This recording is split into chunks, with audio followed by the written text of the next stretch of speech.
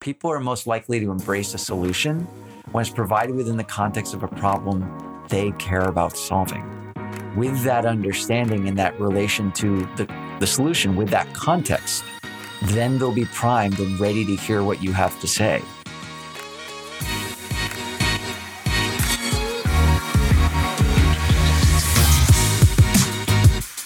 You're listening to the Start Right Now podcast, and I'm your host, Chloe McKenzie.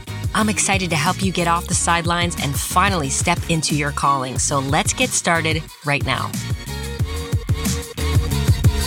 Welcome back to another episode of the Start Right Now podcast. Today, I'm excited because I'm going to laser in on some nuggets that, I probably haven't come across before when it comes to communication, when it comes to leading more effectively, when it comes to using your words in a more intentional way to get the impact that you desire. I have as a guest with me on the show today, Neil Gordon. He helps experts become the face of a movement. He works with executives, influencers, thought leaders.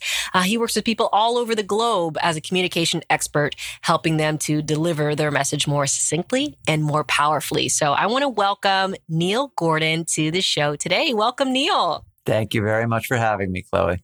Oh, I am very excited to dig into this, especially as a podcaster, as a person in my day job, corporate life that does a lot of speaking and influencing. I'm looking forward to getting some extra expert level nuggets from you today. Well, that sounds like a lot of fun to me. Of course, it should, because this is, of course, the path I've chosen in my profession. Right, which as I read about your story and your background, this is probably not a place where you would have thought your career was heading. I'd love for you to share a little bit more about your very unlikely backstory and how you've made your way here into this space as a communication expert speaker. Well, prior to helping people with speaking, my background was in book publishing, and I did a lot of work with ghostwriting nonfiction books and editing books and that sort of, even worked on novels once upon a time. And this started with my career at Penguin as a low-level editor there, where I was working with New York Times bestselling authors.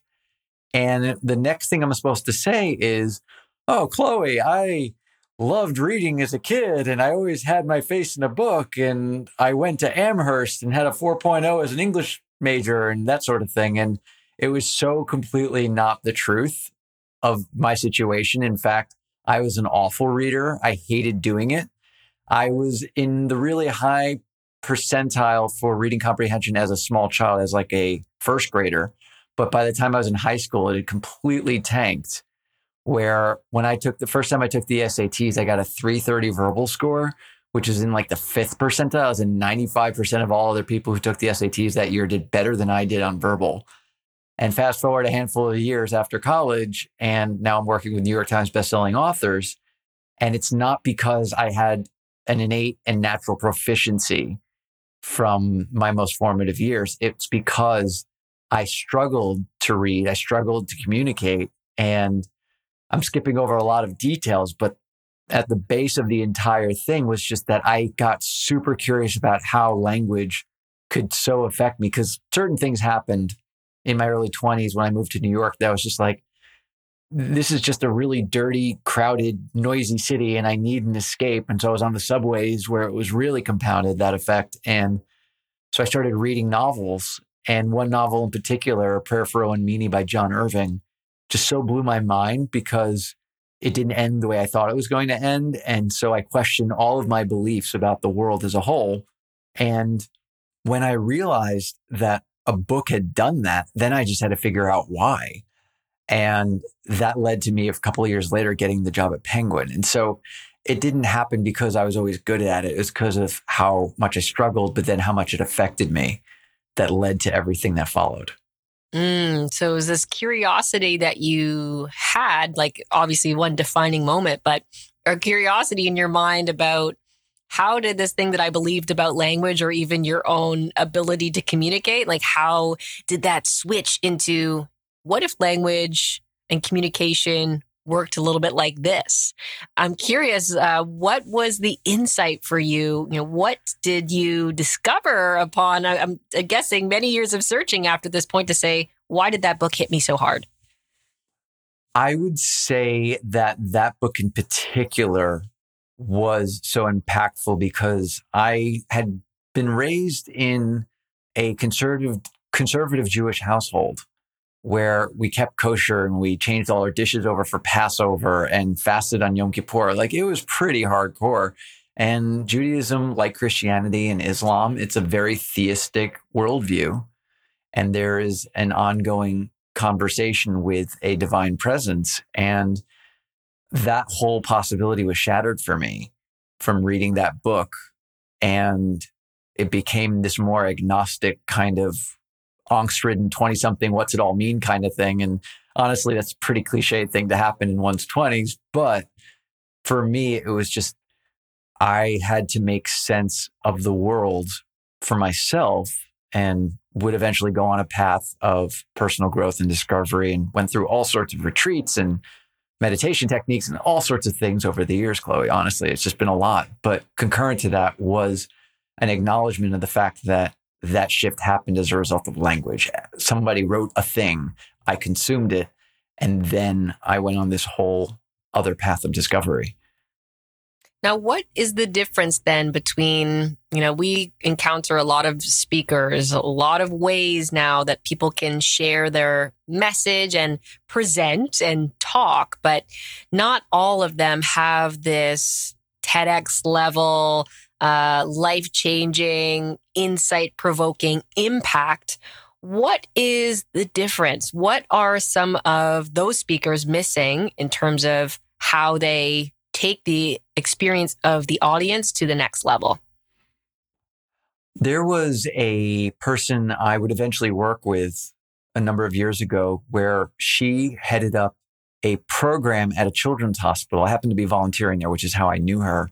And it was a unique program that gifted books to the children staying in the hospital and also sent volunteers like myself bedside to read to the kids and stuff. And she struggled in the exact way you just described, in that there's like this TED-like level for some thought leaders and experts and all of that. And then everyone else who is still an expert in their own right is kind of struggling to get their message out there. And she was an example of that because it was this lovely program, one of a kind throughout the country.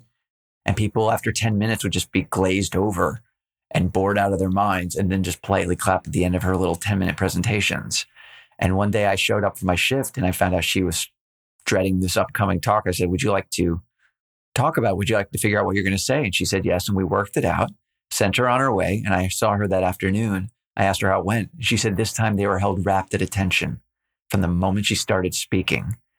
And at the end, instead of just politely clapping like they usually did, they rushed up to her with business cards. And one of them even invited her to apply for a grant. And our whole conversation that day took 2 minutes. It was just a rearranging. What she and so many experts struggle with is the fact that they've immersed themselves in their expertise for often years. Some of the people who come to me have known their stuff for decades. When it comes time to help an individual client, they just respond to the problem with their expertise and it works, or any given situation, they're able to do that. But in becoming an expert, they've all forgotten a critical, fundamental thing. And that is what it's like not to know something. By forgetting what it's like not to know something, you just launch into all of your expertise and just vomit out your stuff. It's called the show up and throw up. You say, here's all the things. So in case of her 10-minute presentation, she was like, here's like 10 minutes of stuff all about our program. And of course they just glazed over because it was just an overwhelm. She forgot what it was like not to know something about her program. And so that becomes the critical error that so many experts make. So is the difference then more of a storytelling approach versus a show up and throw up versus knowledge?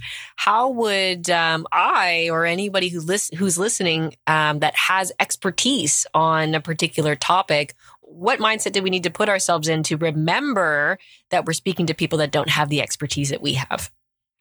When my father retired from teaching, he did some substitute teaching and he was suffering with what he considered the indignity of not getting a key to the classroom that he taught in.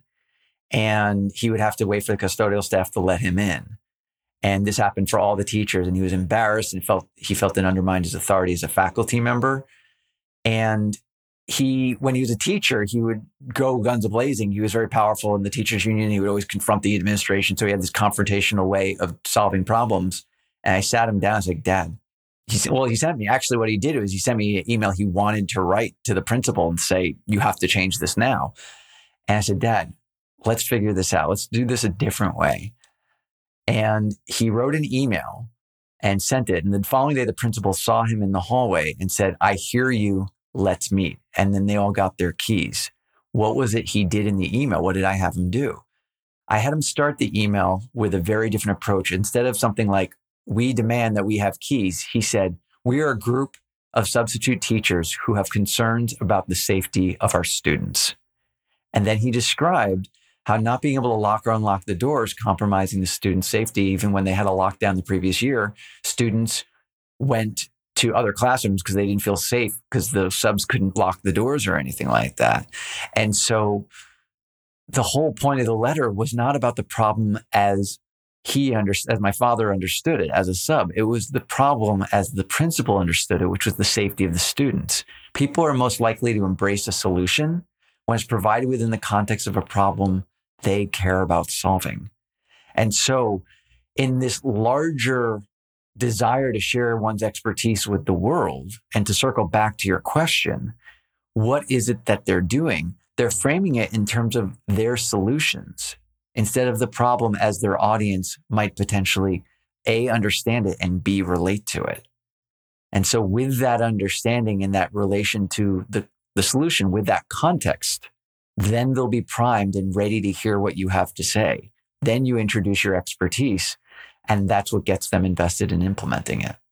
Mm-hmm. So they don't care unless they care. They don't care unless it's about something that actually matters to them in their lives. So adjusting your story accordingly. I love that. Very foundational when we think about marketing, right? I'm sure a lot of people are using speaking and presenting as a way to market their services, products, opportunities, right?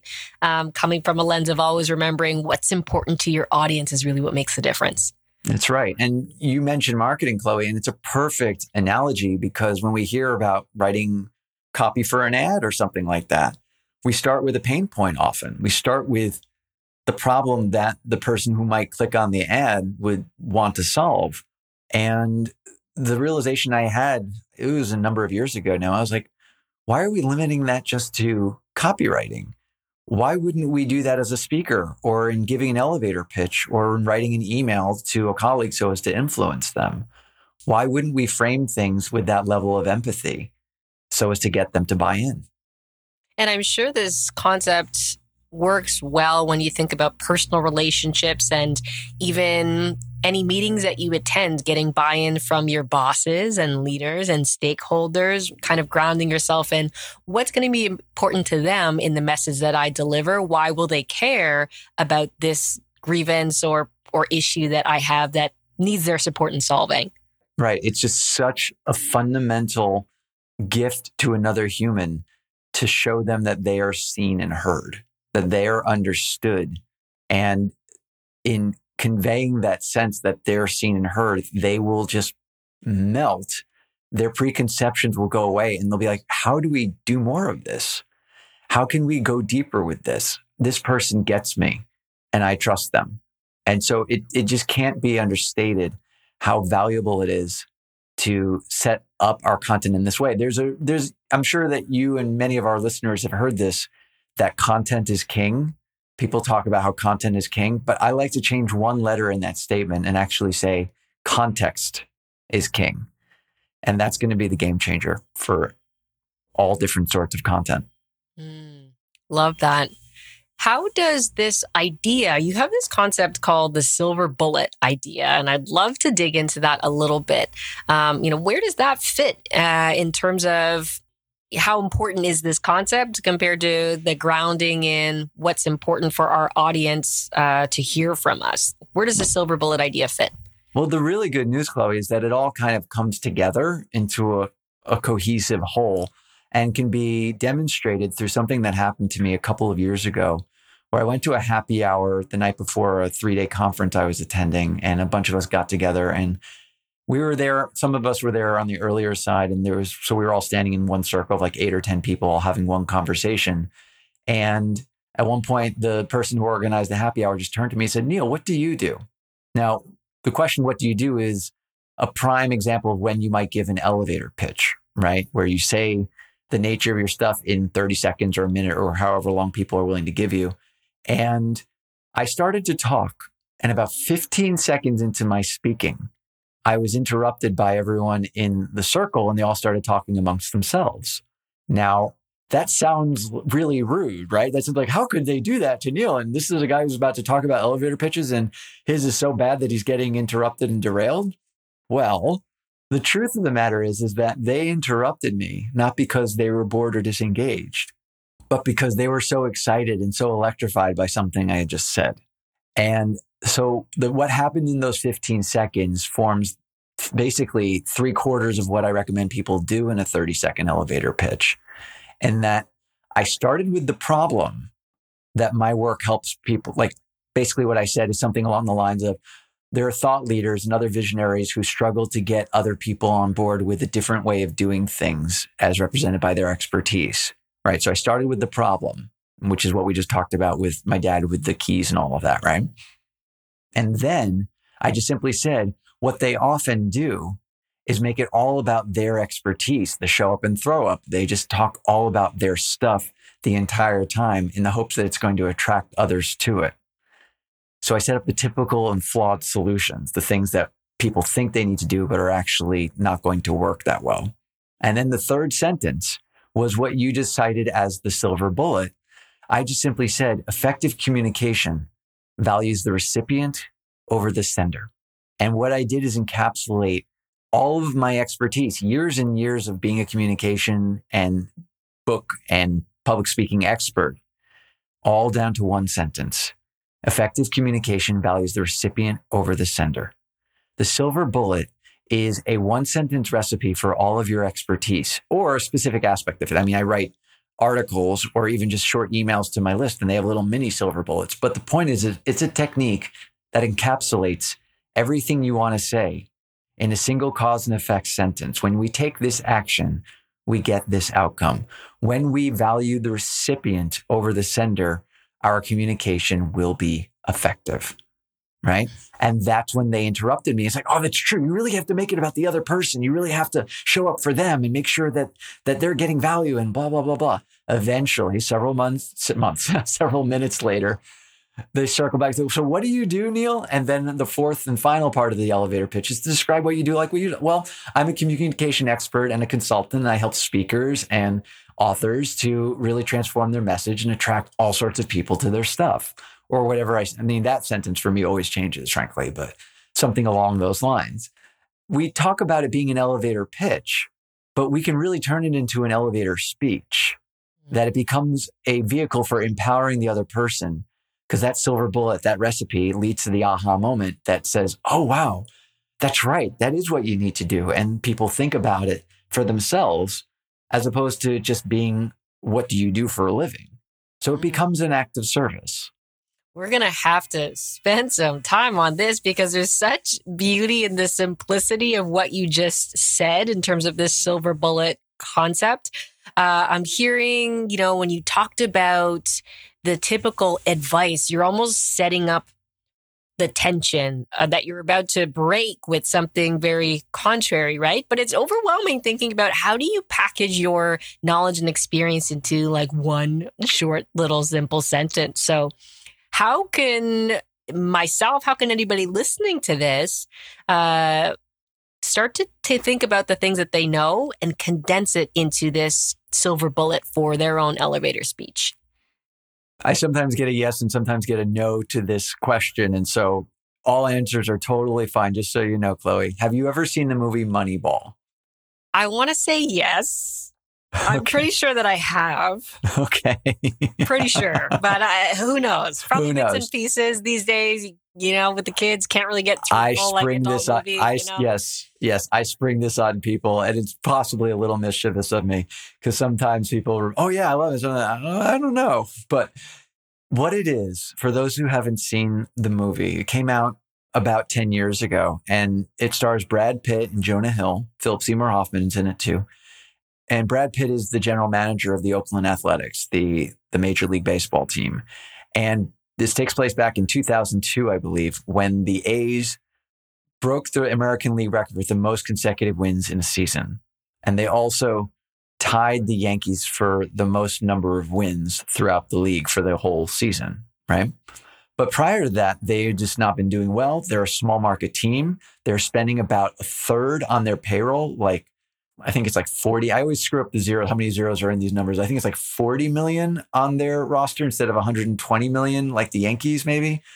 So how did they do it? And toward the beginning of the movie, Jonah Hill is a fictional character in the movie. He explains what we now know as the concept of Moneyball. He says there is an epidemic failure in how most baseball teams are managing their teams, in that they think they need to buy players. But what they actually need to do is buy runs. The point isn't to get the hottest, sexiest players. The point is to get the people who get on base the most and score the most. And that's how you win. And that's how they got such an amazing outcome from such a low-cost team. The reason why I've taken us through that whole thing just now, in response to the question, how do we find our silver bullet, is that what Jonah's character does is he cites an epidemic failure as a way to demonstrate with clarity what to do instead. And the reason why this becomes such a powerful tool is that contrast leads to clarity. It's not the only way to find your silver bullet, but if you're looking for, I guess for lack of a better word, a hack, I kind of take exception to that word being overused all the time. But if you're looking for a relatively simple way to foray into this distillation work, contrast your expertise, your solution, with that which you deem to be an epidemic failure. So you say the epidemic failure in coaching is that most people focus on the problem, but the real way to coach someone is to focus on solutions, something like that. And so you just go through that kind of fill in the blank exercise of what you deem to be an epidemic failure. And that's going to potentially going to lead to the kind of clarity that helps you to say, this is the key to solving this problem. This is my silver bullet. I like that. So the epidemic failure could also be, let's say, if you're an entrepreneur or a business owner, it could be what you're seeing other competitors do on the market that you don't necessarily agree with their approach or strategy in contrast to your own. Right. That's exactly right. And in an earlier version of the exercise that I take people through in my program, what I would often do is help them to determine, is their thing a contrast to how the user goes about doing it, or is it in contrast to how the competitors go about doing it? And it could be either one, or in some cases both. But in terms of keeping it simple, it could be like, what is it that you see as the real failure here? Is it in the way your competition does it? Or is it in the false beliefs that people have for themselves? But in any way, you just pull on that thread and see what jumps out at you, and you can find some gold there. I can see how this can really be something that, to your point, helps you open up discussion and, spark some curiosity, which is in the context of, especially as a business person, just a way to deepen the conversation, build a little bit more rapport because you're trying to get below the surface. Yeah. And it also bakes right into the concept of a unique selling proposition or a unique value proposition, in that how do you set yourself apart and avoid your offer being commoditized, being just this perceived as a commodity where all you can do is compete on price. You can create that unique value by citing the problems, the flaws in how it's typically done, and say, this is the actual way to do it instead. And if you're in a discovery call, or if you're doing a webinar or a video sales letter, or even like a 3-minute video on Kickstarter, whatever it is, you can define that unique value using the silver bullet as a concept. When we think about trying to communicate and, in the spirit of having our own silver bullet and methodology, from a marketing perspective, it's very almost like instinctive to come to a place where you're like, here's my signature program. Here are the acronyms to remember the steps and the formula. I'm just looking at some of your past reading in past work where you say you should never educate people on your methodology using a clever acronym of different steps and components. Crack that open for me then. Let's, distill the myth here. Why is that not the right approach? I want to qualify the content because I do go on record as kind of railing against these clever acronyms and all of that. However, that's often in the context of giving what we might call a signature talk or a keynote speech or something like that, where what a lot of speakers do is they break down their clever acronym as the meat of the talk. They say, well, it's 5 steps to do it, and here each is a letter kind of thing. And then they spend 35 or 40 minutes of their talk just breaking down that acronym. And that just becomes more of that show up and throw up that we were talking about earlier. I'm not opposed to a clever acronym like in and of itself. I think that what a lot of people get tripped up on is the belief that if they go up and speak for 45 minutes, they need to give a condensed version of their whole system in order to provide the value, when a keynote or some kind of signature talk is meant to help people to go deeper into the work. And so I wouldn't make the acronym the basis of the talk, but I would make it the basis of a book or a day-long retreat or a 5-day retreat or something like that, where you have a chance to immerse yourself in the methodology. That's when you bring it in. The idea is that you make your signature talk about the silver bullet, the big idea, that umbrella statement, and get them indoctrinated into this other way of doing things. And then they could either buy the book at the back of the room, or they could go and do your signature program or whatever it is to truly immerse themselves and become more proficient at implementing and integrating those concepts. And so I'm not against information. I'm not against the acronyms in and of itself. I also like to say that the only hard and fast rule of communication is that there are no hard and fast rules. And so with that said, using the word never is sexy for headlines and marketing and all of that, but I also want to check myself there. I don't truly believe that never is a good word to use when we're really being purists about this too. I just want everyone to know that this is not about being absolute. This is about nudging people toward best practices that by and large tend to be most effective. Okay. I'll let that one slide then. So if there was one tip that you could leave listeners with that would make them more effective in communicating right away, they're going to walk away from this, stepping into their meeting, stepping into a conversation with their spouse, meeting somebody at a coffee shop, giving an update on their project status in their meeting. What's the one takeaway that people can action today to communicate more effectively? When it comes to something like the 4-part construct for the elevator pitch that we talked about earlier, when we think about that, we might get into the mindset of being super formal and that guy Neil on Chloe's podcast said, got to do these 4 things. So what do you do? Oh, well, I have to stop. The problem is this. And then the typical solutions are this. And here's my silver bullet kind of thing. And so the mistake there is to not align the situation with the tone or the formality. And so the tip is to start with the problem, start with something that will help the other person to get to buy in, but to bring it in an informal way that matches the situation. So if you're having a casual conversation, you might start with positioning your expertise in an equally casual way. So instead of saying the problem is this and then typical, how when you're working with a coach, they often have you do this, and that, and it can be kind of a hard thing to get through or whatever. And they'll be like, if they've ever been coached before, yeah, totally. I understand that. Yeah. And what they typically do is this, or that. It's like, yeah, I've talked to several coaches who do it exactly that way. Well, and then you provide your silver bullet. So the tip is to make it match the tone of your communication with the context in which you're offering it, so that it's not like completely incongruent. Because if you go into a super formal speech in an informal setting, they won't hear anything you say because they're just like, whoa, I just asked this guy a simple question and now he's giving me this whole thing. That sort of issue. So the tip is just to match your formality with the setting and you'll be good to go. I've got a talk I'm doing to the company this week. So this is going to be great tips. I'm already thinking about where do I need to make edits to my content. So I so appreciate the gems here that you've been sharing throughout this interview.